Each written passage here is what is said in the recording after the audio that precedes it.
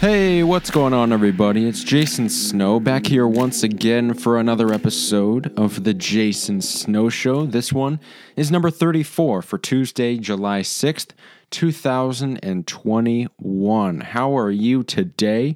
I hope all is well in your world, and I hope you had a great 4th of July. I know I did. It was good. It was pretty good. Weather wasn't exactly ideal. I mean, maybe I like it hotter than you might. 4th of July, I think of clear skies, I think of 92 degrees, but it wasn't like that this year, but nonetheless, we made the best of it. But I'm going to record this and then go straight to my TV, arch back into my recliner, and be glued for the rest of the night because we got the match on with Tom Brady, Aaron Rodgers, Phil Mickelson. That's going to be on at 5. And then at 9 o'clock, I believe that's what time it is, we have the NBA Finals, Game 1, Phoenix versus Milwaukee, two teams that haven't been there before. So it's going to be a fun matchup. And stick around for the end of the show. Great segue. That's what they teach you in radio school. Tease things with segues. Stick around for the end of the show. I'm going to give you my predictions for the NBA Finals. I'm going to tell you how I came to those predictions, how I evaluated this matchup, and not exactly a preview, but what to look for. Okay. So, like I said, I hope you enjoyed your 4th of July. I certainly did, but one thing I wasn't sure of the 4th of July, and I never am, is that hot dog eating eat-a-thon or whatever that is. The Nathan's hot dog eating contest. If you haven't heard of it before, don't look it up. Honestly, just take my word for it. I can't watch it fully. But everyone who's American, I think, knows the name Joey Chestnut, who won his 14th title, I suppose you call it, out of the last 15 years. He set a personal record and a world record, 76 hot dogs eaten in 10 minutes. I'm going to say that 76 hot dogs, not in a day, nope, not in a week, not in a month, not in 6 months, not a year, I don't even know if I've eaten that much in my entire life. In 10 minutes. 10 minutes. I spent 10 minutes preparing that intro. He ate 76 hot dogs at that point. So what I did was I didn't watch the entire thing. I saw like him eat the first 4 and then got sick myself. So I kind of tuned out for the rest of it. But I saw he won the title. He achieved his record. So I saw that. And to me, I don't know if I particularly have a journalism background, but as a lot of you know, I write for a newspaper. And so when I go to these games and I cover events and I write articles, usually at the games I have a little notepad with me, or I at least do it in my phone in the notes section, and I jot down questions, I jot down observations, but mostly I prepare questions for what to ask the particular coach or player after the game.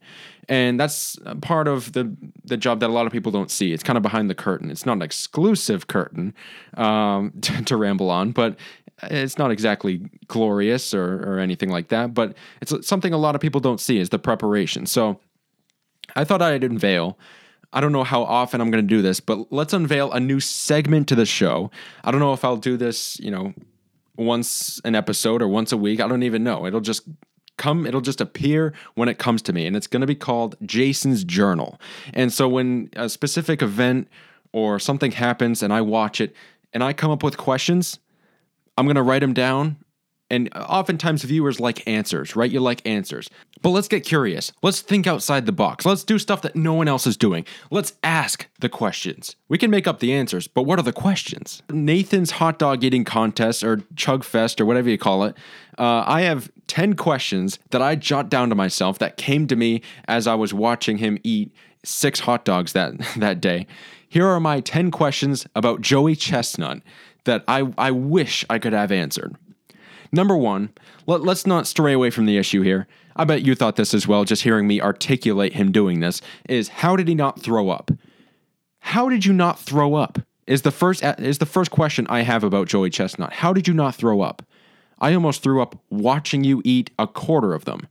So that's easily number 1. That's my most urgent and pressing issue with this, is how did you not throw up? Second of all, how many hot dogs did that contest have to grill in preparation?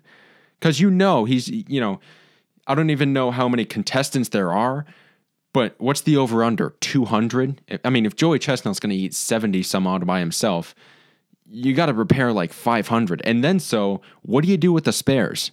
There's another question I have.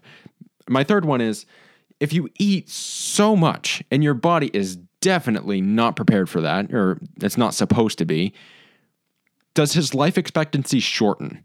Because if you eat that much, and I don't know if you heard, it was like over 1,800 carbs and 35,000 tons of millions of calories, and something with an 8 with, I think, 12 sixes and then 28 zeros after that. I mean, that number should only exist when Jeff Bezos is writing a check to someone. Okay, that's really the only space that number has in existence in America. But if you're eating that much, how do you even function? Because if you do certain drugs, your life can be shortened. If if you smoke, if you're a chronic smoker, your life can shorten. There's certain things you can do to your body that certainly makes it deteriorate over time and, shortens your lifespan. I know a lot of people, like, if you're taller, there's not a lot of 7-foot centers in the NBA that grow old and be like 106. If you're older, you see a lot of old, scrawny people because their body can handle it. The blood can flow through their 5'3" body. That might be why women, live longer than men. I'm not going to go on a giant tangent here, but does his life expectancy shorten for eating that much once a year at least? My fourth question is, did he even wake up the next day? How do you eat? I would not wake up the next day. I would be in a coma. And then a follow-up question, is there some sort of hibernation that goes along with this? Like, I'm just going to leave you with that one. What's his workout plan? Because he's not, I don't know if you've seen him, he's not fat. I mean, he's not jacked by any stretch, but he's not fat. I looked it up. He's like 6 foot 230, which, a little bit overweight. But if you're eating 76 hot dogs, you'd expect to be, up there. So how does he even get that under control is another question. And here's another one. What kind of bet did you have to lose at like 6 years old at a cookout? Hey, Joey, bet you can't eat that many hot dogs. How many can you eat in, 10 minutes? What kind of bet did you have to... I mean, you get roped into a lot of things in life, a lot of chores you don't want to do.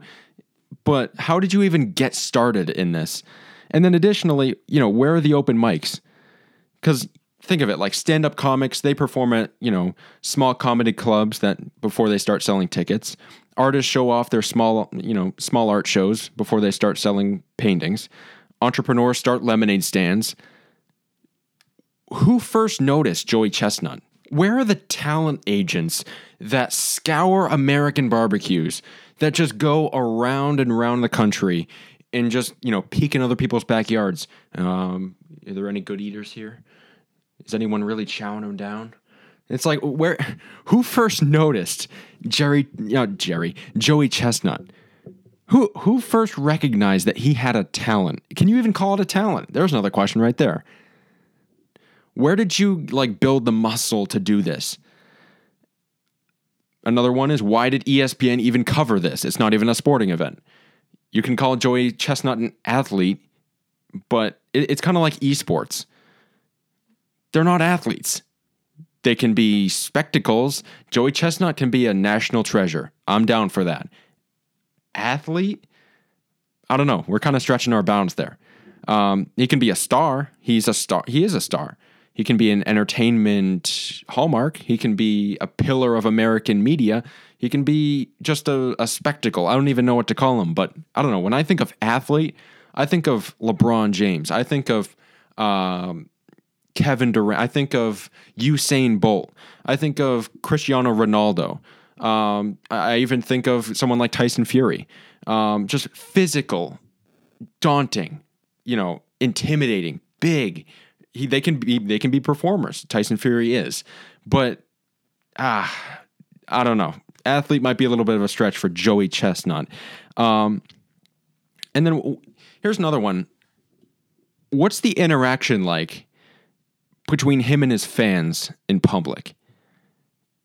I mean, if you meet a singer, you might tell them your favorite song that they sing. But what do you even say to Joey Chestnut in public? You bump into them at a shopping mall. You bump into them at a Macy's. What do you say to Joey Chestnut? Hey, Joey, how many of those hot dogs did you throw up last night? How many did you see after they went through your system? I mean, how kind of disgusting of an interaction is that? What do you even talk about with Joey Chestnut? Ugh, I can't truly evaluate this event for you. I can't break it down for you. I don't even know why I'm talking about this. It's not even a sporting event in my book. But it's interesting, I guess. It's captivating. It just stuck out to me. I don't know. It's interesting. I feel like, if I was covering that event, if my boss at the newspaper said, you know what, Jason, go cover that hot dog event, I just kind of put myself in that shoes. What would I ask? What kind of questions would come to mind? So there's my 10 questions. There's my 10 questions right there. If you can think of any others, hit me up. I'd love to hear them. But, those are kind of my thoughts. Those are my takeaways after Joey Chestnut, just an American icon on the 4th of July, won his 14th title, I suppose, of the last 15 years. And competitive eating, where does it end? Where does it end? I don't get it. I don't get it. How do you even get started in that? Where are the open mics? Basketball players, they shoot around, they work out, they have those shooting guns that rebound for them. They train. How do you train for that? Barney's having a hot dog eating contest at his cookout down the street. Me, Johnny, Ronnie, Donnie, we're all going to be there. Joey, you want to come eat some hot dogs down the street? Who do you think can eat the most? I mean, it's like, how do you even start? It's like, and who are the competitors that have the guts to go up against Joey Chestnut?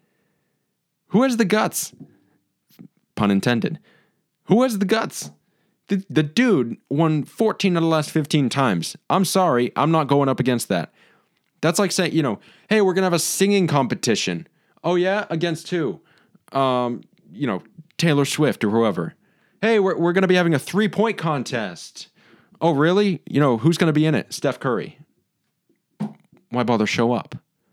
Especially, shooting threes, you're not sick after. Oh, man, I'm sorry for going on this tangent. It's just, I don't know, it kind of gnawed at me throughout the 4th of July. Oh, man. I don't know. It just stuck out to me. But here we go. Let's talk. Why did I lead the show off with that? I don't know. Let's talk about something a little bit more in the news. Maybe not even in the news. The NBA Finals, a real American sporting event. It's going on tonight. Game 1. Phoenix, Milwaukee. I'm super amped for this matchup. Chris Paul, Chris Middleton. Not exactly the finals headline you might have thought of. But Giannis is hurt. They're doing round-the-clock treatment on him. Devin Booker, first playoff appearance. He's going far. DeAndre Ayton, I should say, is making a name for himself. I love it. But I was thinking, everyone goes through these NBA previews. I listen to a lot of podcasts. I'm on social media, and I scroll through, and it's like, everyone does a podcast, NBA Finals preview. And it's like, okay, that's kind of vague. I mean, everyone pretty much saying the same thing. But this year, I think I'm going to do something a little bit different. I'm going to give you what to look for, and I'm going to tell you exactly what went into my prediction. So you can look at games and predicting things a myriad of different ways. And that's kind of the beauty of sports. You can go statistics, you can go eye test, and that's kind of like a debate within the sports world between viewers, between analysts, between sportscasters, between pretty much everyone who has eyeballs on the game. Eye test, statistics. I think you can kind of throw everything into kind of a mixing bowl and see what comes out of the oven. I think you could go stats, you could go eye test, you could go feel, you could just go matchups, you can go scheme, you can do philosophy, you can just do, wow, this team is really good in big games. So you can look at things in a bunch of different ways, and that's kind of the beauty of sports and debates within sports. So if you're leaning stats, I can kind of push away from that. I can go, okay, 3-pointers are the heart and soul of today's NBA. They, has been for the last 5 years. Who's number 1? Utah. They're out. Assists per game, you're sharing the ball, you're pushing up the floor, you're playing a very unselfish team basketball. The Spurs did that for years. They won a bunch of titles. That must mean a lot. Who's number 1 in assists? Philadelphia. they're also out. Least turnovers in the game. It's kind of like football. If you don't throw many interceptions, you take care of the ball. You keep possession. You play a very structured way of play. You must not lose a lot of games. Who had the least amount of turnovers this year in the NBA playoffs? Memphis, out in the first round. Points per game. You might think, you score the most points, you can't lose many games, can you? Well, just ask Portland. They're also out. They were number 1 in scoring in the NBA playoffs this year as a team. They were eliminated. They got out in the first round and have trouble keeping their star. So stats are something, but they're not everything. So Milwaukee leads the NBA playoffs in rebounding. That matters. That's something. That means you close out defensive possessions.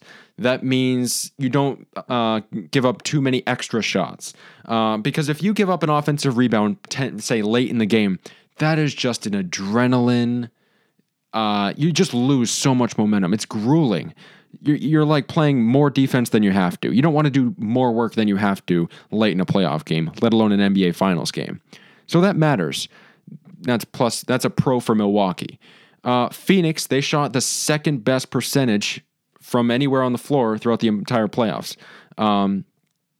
So they shot the second best field goal percentage. That matters. They're also second in plus minus, which is kind of like point differential in a way where, if you're on the floor versus off the floor, they're a +7. So they're second in that. Stats can give you hints. But there's a bunch of other factors you have to consider. Eye test. I think Phoenix has been the best team that I've seen this year's playoffs. But everyone else has a different perspective, and that's kind of what makes this fun. So here's what I see. From 3,000 feet away, I'm just going to be vague. I see the better team, had a week off, well-rested, had home court advantage. All 3 of their stars, yes, I'm counting DeAndre Ayton, are healthy and rolling. Chris Paul is coming off the best game he's ever played. I'm sorry. Game 6 against the Clippers is the best Chris Paul in the fourth quarter you've seen. And he is darn perfect in the fourth quarter. Devin Booker didn't have to do much in that fourth quarter. Granted, the game, momentum-wise, was kind of out of hand at that point. But Chris Paul is a beast. He's playing the best right now. And he wasn't in MVP voting. Mostly, to be honest, if we're counting stats, I think stats had a big reason why he wasn't in the MVP running.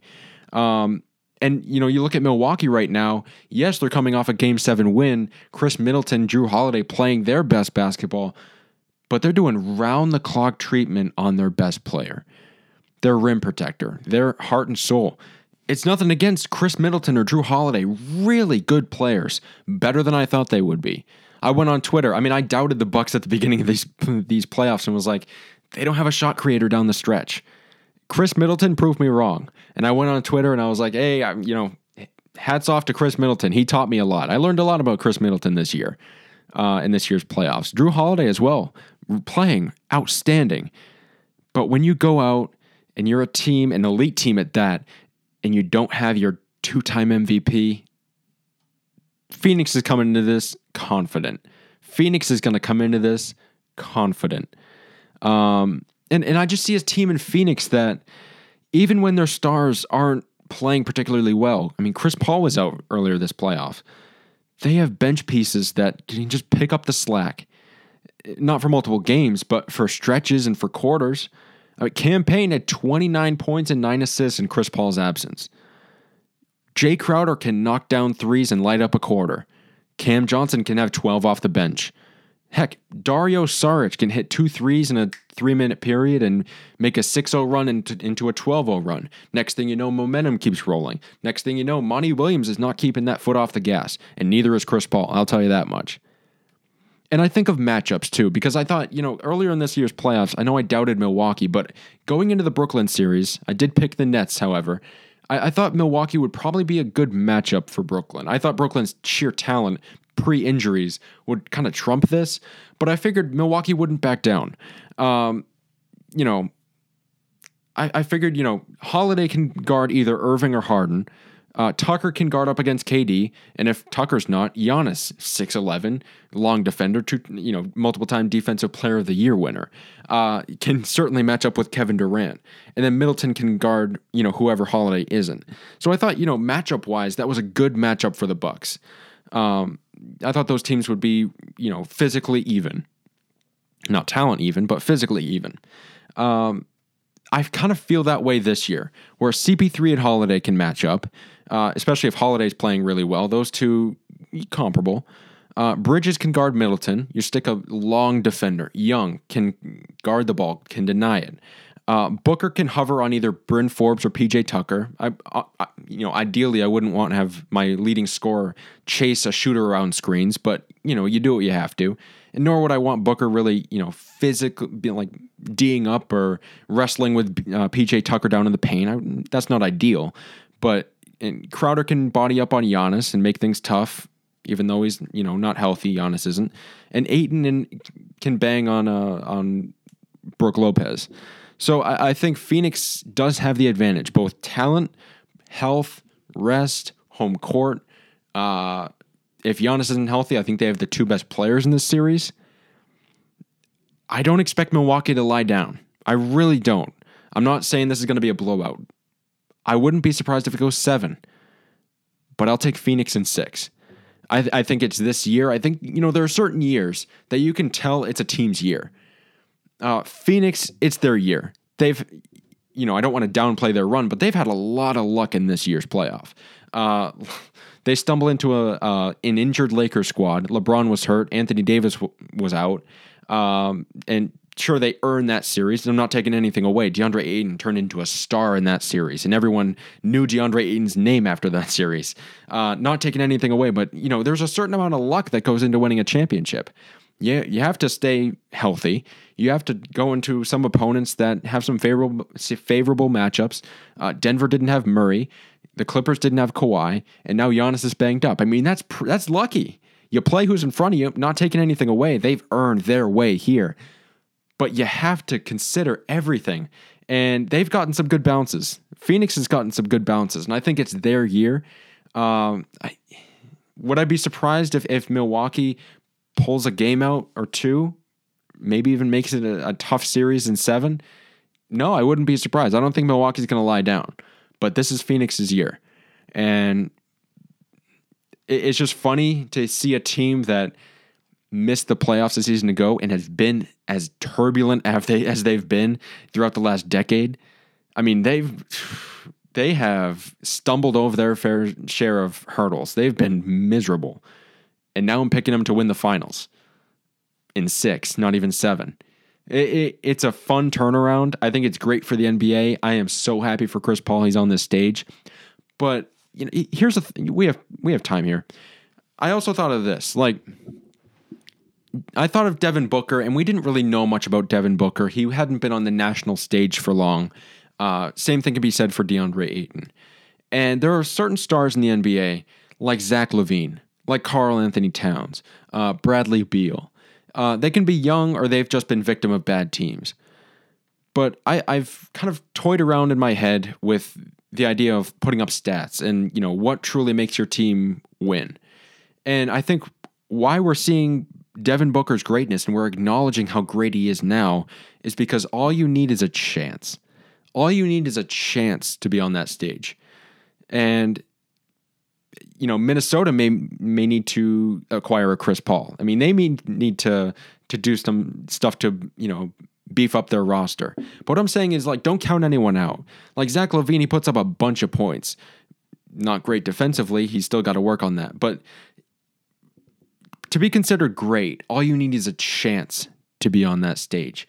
And guys like LaVine, guys like Towns, guys like Zion, I guess right now, Bradley Beal, they just haven't had a chance to be on that biggest stage. And I think if and when they get there, they'll be a lot better than you think. So I'm not ruling anyone out. That was just an idea toying into my head. I might have to polish that and store that away for a future podcast. But I'm picking Phoenix in 6. I think it's their year.